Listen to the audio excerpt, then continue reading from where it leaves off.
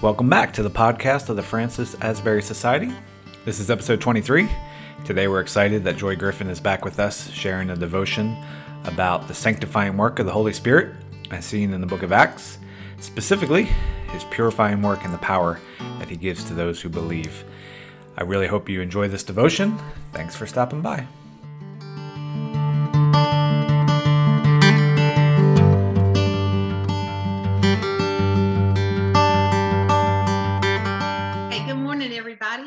Again. Good morning. Good morning. Hey, it's a blessing to be here and to be back. I've been gone a lot, and I'm going to be gone again.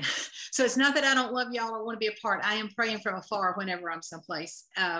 But this day worked for me, and I just want to share scripture that I know we all are familiar with, but it was so impactful. About holiness and me understanding what entire sanctification was when my little old preacher, Hearn, shared this with me, because it was a practical example, a biblical example. Then, of course, when I was at Asbury Seminary, Al Coppage picked up on that in I think it was a class called the Theology of Holiness, maybe, and shared similar. But I had heard it before when my little preacher was trying to help me, and I actually used this all over the world. Just the last month, I was in 4 different countries, and when I was teaching on the Holy Spirit, I used this biblical example of the disciples because it helped me so much, and I think maybe just for folks that are believers, that they would kind of see the need of our carnal heart if they had not before. So this purely is kind of resource for all of us. It's not that I think that you don't already know this, but it reminds me daily, and I'll tell you that at the end of questioning myself and my heart and searching it. We know what happened in the book of Acts, the first chapter. Jesus said to the disciples to not depart, not leave there, but to wait for the promise of the Father, the promise being the Holy Spirit. And then in verse 8, we have this one memorized because of missions, if no other reason, but he says, and you'll receive power, and you'll be my witnesses in Jerusalem, Judea, Samaria, and the ends of the earth. And that's important. All those different 4 areas are important, but the important part, or the critical part, the primary part to begin with, is receiving the power. So my little pastor was trying to help me understand what sanctification is and was at the time. And that 2 things happen when our hearts are really purified or cleansed. And it's, I call them, in my brain, I remember it with like 2 P's: purification and power, the anointing from on high that Jesus was talking about. And then we know, what happened in Acts. Just after that verse, they watched him ascend back to the Father. And they did wait. They went back and waited. And then chapter 2 begins with Pentecost, the Holy Spirit coming. But when I was just searching so much for the Holy Spirit to understand that I needed more, I knew that I needed more because my Bible was different from what my life was, even though I was a Christian. My preacher came in one day, and again, you know the story. I was laying on the floor, couldn't move. This is when I was paralyzed, but he faithfully came day after day. He knew how hungry I was, and I admitted that. I want you to prove it to me. So he came in with this novel idea to me and said, Joy, look at the disciples before Pentecost and after Pentecost. Look at the disciples in Matthew, Mark, Luke, and John in the Gospels. He said they were very selfish men. And I just remember I'm laying there. Of course, I can't move my hands to open the Bible, but I thought, no, because in Sunday school, when you're a little kid, when they say, what is a disciple? The answer is simple as a follower of Jesus. And that's still a true answer. But you want to be a disciple. We think, oh, wow, that must have been awesome to be with Jesus. But then he gave me several references and he spouted them off. Now, first he said, there's evidence in the Bible, and of course gave a bunch of references too, of them being believers. They were obviously following Jesus. So it'd be what we would say a Christian. They were saved, we would say, but they lacked something in their life. And in different scriptures, John 17 says they were not of the world. John, another 17, they were kept by Christ and not lost. It says that in 17:12. Luke 10 says their names are written in heaven. John 17, they belong to God in Christ. Matthew 28, they were ordained and commissioned. Luke 24, they spent 10 days praising God and waiting in prayer. That's when, remember 24:49, I think it is, where Jesus said, tarry in Jerusalem and be with power from on high. And then Luke then picks that up in the book of Acts. So those were just a few proofs or evidences that they were believers, that they were following Jesus, like I was at the time, but needing more, in my life. So then when he said that, he said, look at the disciples before Pentecost in the Gospels. He said they were actually very selfish men. We would say carnal, and I do say that now because I understand what that means, but at the time I didn't. For example, he said Peter was always wanting his own way. When Matthew 16, when Jesus took the disciples to Caesarea Philippi, and that's when he said, to gain your life, you've got to lose it. He began to explain to them about the cross, that he was going to the cross, but I don't think they could understand it. And then that's when Peter just blurted out, that's not going to happen to you, Lord. Because he didn't have the mind of Jesus. He wasn't thinking the way that Jesus did. And he was sort of saying, like, that's not the Messiah I had in mind. I'm planning on you coming in and having a crown and a big kingdom politically. And so he had a better idea. But that's when Jesus, the response. There won't be time for me to explain the whole context, but that's when Jesus said, get behind me, Satan. Not that Peter was the devil, but that he was thinking like the enemy. He was not thinking the thoughts of Jesus. The disciples' faith was weak. They couldn't trust God for some things. Their faith wasn't complete. They couldn't cast out devils like Jesus did. They couldn't heal the sick. They were not even sensitive or thoughtful at all. When the crowds were trying to get to Jesus, they would push him away. When the little kids, probably snotty-nosed little kids were trying to get there, the disciples said, he ain't got time for you. You're just a kid. But Jesus says, no, stick them on my lap. Come to me. They're always looking out for number one. And they're asking, who is the greatest in the kingdom of heaven? They're looking out for themselves in the Gospels. And that's when Jesus said, unless you become like children, that you won't enter the kingdom. We've got to humble ourselves. But remember in Matthew 20, two of the disciples wanted to be first. One of them said, hey, Jesus, when you come into your kingdom, because again, I think they thought it was going to be a crown kind of kingdom. When you come into your kingdom, I want to stand on the right-hand side. Like, I want to be the hot shot. I want to be the most important. Then the Bible says another one jumped in and said, oh, if he's on the right, oh, I want to stay on your left. I want to be there. We want to be the big dogs. I never saw this before until my little preacher showed it to me. But the next verse says, you've heard that preached, or I have. But the next verse talks about the other 10 got mad. They were angry because the other 2 jumped in first. They all were selfish, wanting to be important in the world's eyes. They had a spirit of grudging forgiveness. They just got tired of it and said, Jesus, how long have we got to forgive? This is just going on. And that's when Jesus said 70 times 7, which means on and forever and ever. And Jesus was saying, forgive like the Father does, over and over again, how he forgives us. The disciples were over impressed with money. A couple of great examples is the rich young ruler.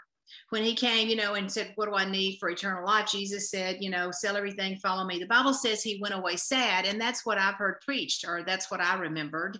But then he said, but look at what happens next. The disciples get mad and say, Jesus, are you nuts? That guy has a lot of money, and we could use that money in the ministry, what we're trying to do. And when the woman took the alabaster box, it was very expensive with the oil, and broke it open, took her hair, anointed Jesus. The disciples said, Jesus, are you crazy? That would bring us so much money, and we would be able to do more and more in the ministry. They didn't understand. They didn't get it yet. They said she wasted that perfume, that shouldn't have been done. There was lack of spiritual sensitivity. I've already said that, but then the disciples failed Jesus when he needs them the most. Remember when he takes them to the garden and then they fall asleep. They're looking out for their own spiritual needs, or physical needs. So they go to sleep when he's in his hour, needing them in the Garden of Gethsemane before they're about to arrest him and then kill him the next day. And they denied him. They said they wouldn't. They all forsook him and fled. They tucked their tails and ran when the time came, when the pressure was on. And Peter had 3 chances to make it up, and he still blew it. He denied him over and over again. So my pastor was saying, Joy, look at this. I mean, that doesn't look very spiritual. And those were just areas I had just not seen before. I didn't think about that before. I just didn't. And I think a lot of people don't. But then he said, Joy, look at the proof or the evidences. Look at these same guys after Pentecost. When in Acts 2, it says their hearts were purified by faith, because he'd been trying to explain to me what carnality was and what my heart looked like, the ego, the pride that was there, saying it's that other people don't see, but you know about it. And that's what causes you to want to do the outward actions of sin, lying, cheating, stealing, the things that you ask Jesus to forgive you for, and he does. But those are sins, S-I-N-S. What we're dealing with now is the sin, S-I-N, carnality, the sin of your heart. So look at the same guys after Acts 2. Peter was willing to be redirected. He didn't have to be number 1. James, another James, became the head of the church. There was not a lack of spiritual power. Instead, transformation and healing took place. Right after Acts 2, in Acts 3, the beginning of Acts 3 is the story of the lame man. The Bible doesn't tell you in chapter 3, but over in chapter 4, it tells us how old he was. The Bible says he was more than 40 years old. And he had never taken a step. He was the lame guy that was sitting there outside the temple, the beggar, holding out his hand when Peter and John went up to the church or the temple to pray. And that's when they said, we don't have any money, silver or gold, but what we do have we'll give you. In the name of Jesus Christ of Nazareth, rise and walk. And because their hearts had been cleansed, it was not them wanting the credit. They really meant that in Jesus' name and in his power, rise and walk. That's when the man went walking and leaping and praising God and running all over the place, and everybody knew it was him. So miraculous things began to happen. Not just, it did happen there, but then all throughout the book, which is the actions of the apostles, we see healings and deliverances. And the Bible even says even their shadow could fall on people and they'd be healed. It's because their hearts were clean and they were radically different.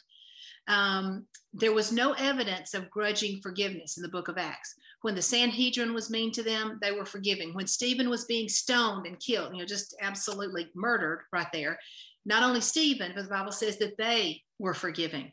They were not overimpressed with money anymore. Beginning in Acts 2, they began to pool all their money together. And throughout the book of Acts, they were helping the whole community, the homeless, the widows, helping other people. So money was not the issue. There was not the same lack of spiritual sensitivity. They actually saw that lame man. They were discerning and saw him and took time to meet his need, as well as many others in the book of Acts. They were not failing Jesus and running away and denying him. They were willing to stand, even though it might mean their lives, and they were bold. And in the end, of course, we know that it did. So my pastor is rattling off all of this and just says, after the resurrection, the disciples were still hiding behind closed doors.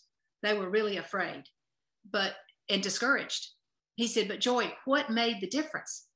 The answer is Pentecost and the Holy Spirit coming. And they're waiting, as Jesus said, waiting and praying.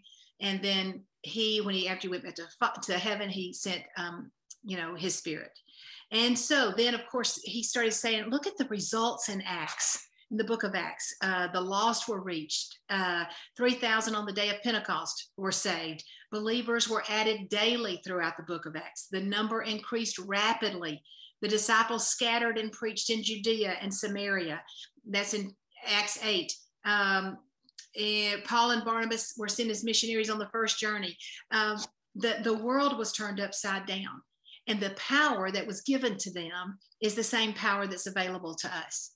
And I'm just saying to you, as a Christian that had been a believer at that point for 12 years, but I was really searching, this really spoke to me. And it helped me to say, I get it. I really see biblically the difference there. And again, it's been helpful for me in teaching in lots of other places too, and trying to share that with others. But then daily, there's usually things that come up just almost every day that I think about these disciples before and after Pentecost, when I'm tempted about something, even just when I've been maybe mistreated. And I think, well, if I was in the Gospels, I would have responded this way. But now I need to be like Papa Kinlaw says about the mind of Christ. I know that probably everybody on this call has heard him preach this sermon, or if not, you've heard it on a tape or a CD, or you've read it maybe in a book. But it will be difficult for me, unless I have some kind of mental dementia stuff, to ever forget the points. I don't remember the rest of the sermon, but I remember how it ministered to me about the mind of Jesus. We know he's even written a book. We've got that, and we praise God for that. But out of Philippians 2, I remember his points were that Jesus, in having the mind of Jesus, when Peter, remember way back to Peter didn't have the mind of Christ. He's saying, no, that's not going to happen to you, Lord. He said, Jesus never asked, what's in it for me? The selfishness there. What am I going to get out of it? How will I look? Jesus never said that. And he never said, I deserve better than this.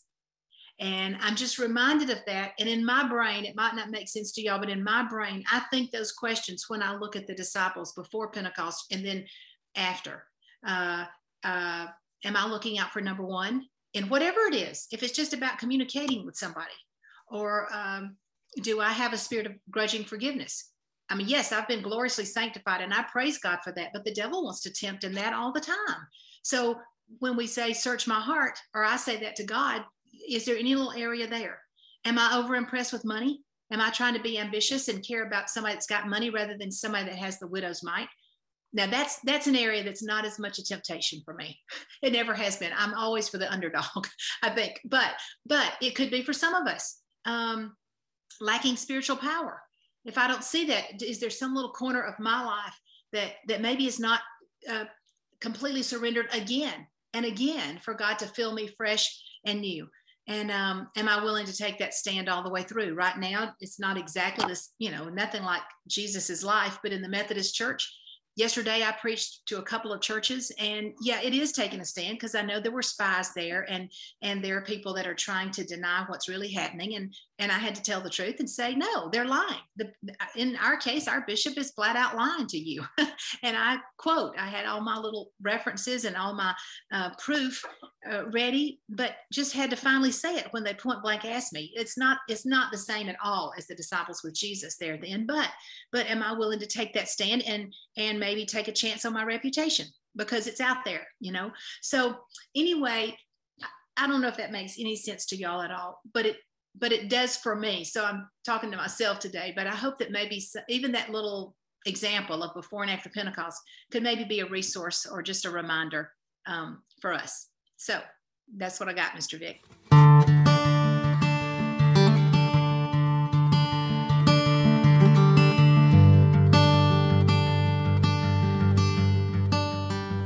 Thank you, Joy, and thank you for stopping by and giving us a listen.